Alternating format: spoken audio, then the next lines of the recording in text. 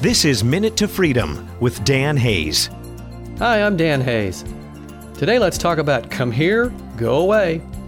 Do you ever let people get close and then it feels like they're too close and you push them away? I have done that a lot and would even create fights with someone right after we had gotten close. I would have a special evening with my girlfriend, watching a movie we both really wanted to see, and by the end of the evening, I would create a scene about something insignificant and storm off.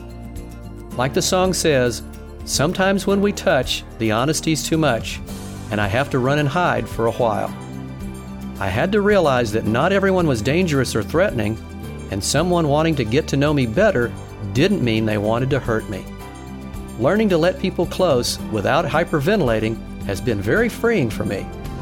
Thanks for listening. Minute to Freedom with author and speaker Dan Hayes. MinuteToFreedom.com.